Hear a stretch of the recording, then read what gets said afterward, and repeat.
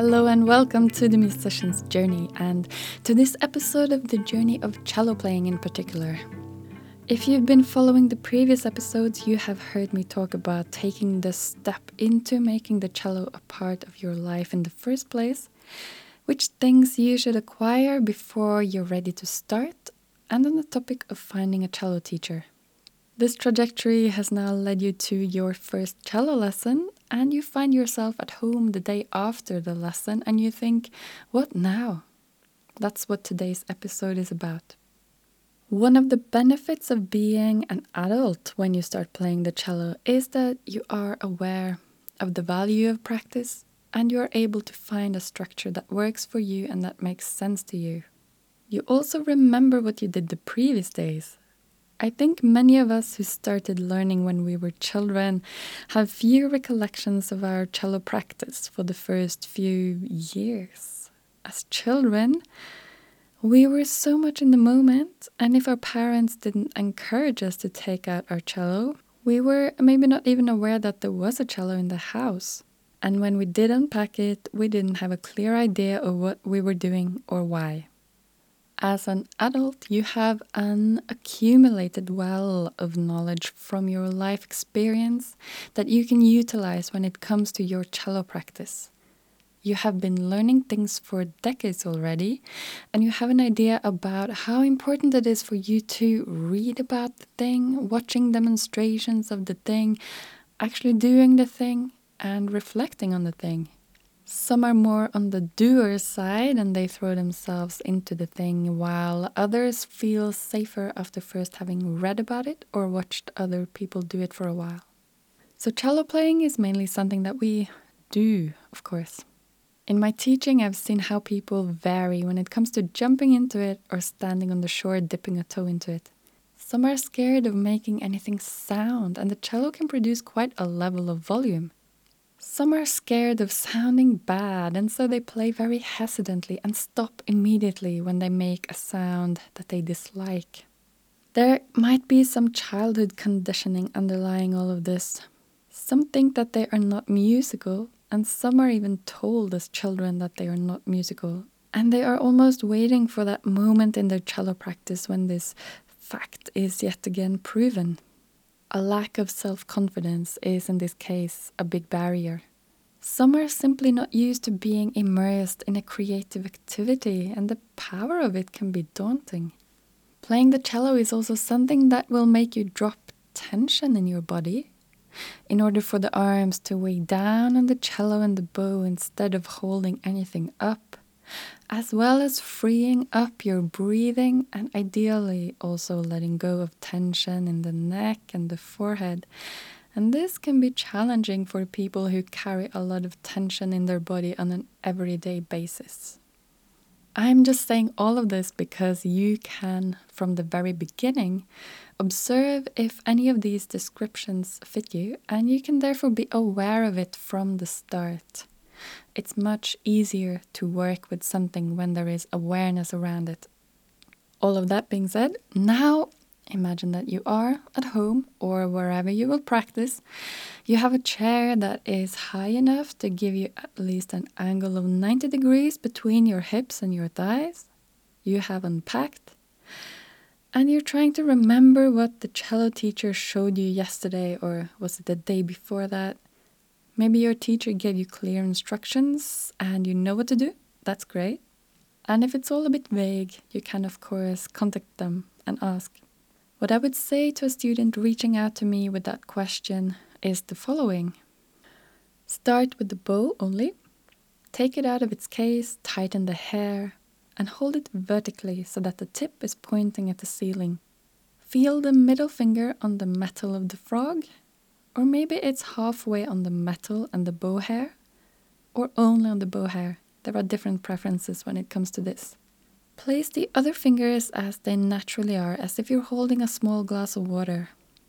Don't flex any of the joints. How are you breathing right now? We find that as soon as we start to concentrate on something, we stop breathing. So check in with yourself briefly and see if you want to breathe just a little deeper. And when you exhale, you can let go of the tension in your forehead that usually also comes when we concentrate on something.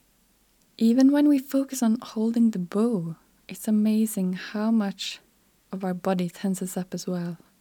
Now, while you're holding the bow, stretch out all your fingers as if you're writing a short line in the ceiling with the bow tip. Then bend your fingers without moving your wrist. Do this exercise a few times so that you warm up your bow hold and feel a little more connection between your fingers and the frog. Then put your bow down on the music stand or a table or somewhere else and get your cello out. If you don't have a carpet or a wooden floor to support the spike of the cello, also get your strap out. Whatever you have to strap around the front left leg of the chair. Sit towards the edge of the chair. Lay the cello over your thighs and adjust the length of the spike or end pin. Place the cello in front of you so that the tuning peg of the C string is just behind your ear, your left ear. Adjust the length of the end pin if needed. Tilt the cello a tiny bit towards your right so that when you look down, you don't see your left leg at all. Now you can tune your cello. I won't go into the ways of doing that here, but I have a video on it in my online course. As a beginner, all of the above can take several minutes already, but it will take less time as you continue your practice. You'll get used to how long the spike should be when you're sitting on the chair you use at home. You will also get used to positioning the cello in front of you, and there will be less tuning needed as your cello stabilizes. After your cello is tuned, you can spend some quality minutes on playing open strings. Then you can give your bow arm a rest and get a feel for how it's like to press down the strings with your left hand. Without the bow, you can focus entirely on the sensations that come with pressing down the strings without worrying about playing out of tune. When you want to play with both hands at the same time, I suggest you start with a glissando. That's when your bow is moving evenly on the string while you press down the string with the finger, move up and down on the fingerboard in a smooth motion. There are no wrong notes in a glissando. You can vary which string, which finger, how fast, how slow, how loud, how quiet. There is this element of improvisation to this, without it being too daunting. If you've come this far in your practice, I say take a short break. Lay the cello on its side on the floor, get up from your chair, take a sip of water, see if you feel like rolling your shoulders or shaking your hands or anything else. Then you can get back to the cello. Maybe your teacher gave you a simple tune consisting only of open strings, or maybe you were given a piece consisting of pizzicato. Whatever you have to practice, this is the time for that. You can vary between playing through from beginning to end and repeat just one bar. You can use a metronome if you like, and remember to at least once check in with how you're breathing again. When you feel your focus is waning, it's time to finish. With a cloth, wipe rosin off the stick of your bow and the strings and belly of the cello.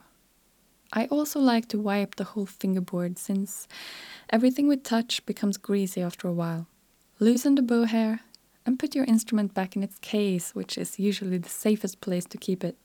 What you are doing with this type of practice is to lay the foundation of your technique. It's easier to play a piece of music when you're used to playing open strings. When it comes to using the left hand on the fingerboard, first check if you're able to adjust your intonation by ear. If that's just frustrating, you can put tapes around the neck similar to the frets on the guitar. That's something that your teacher can help you with, or you can try yourself with the help of a tuner. Aside from the what in regard to cello practice, there is also the when.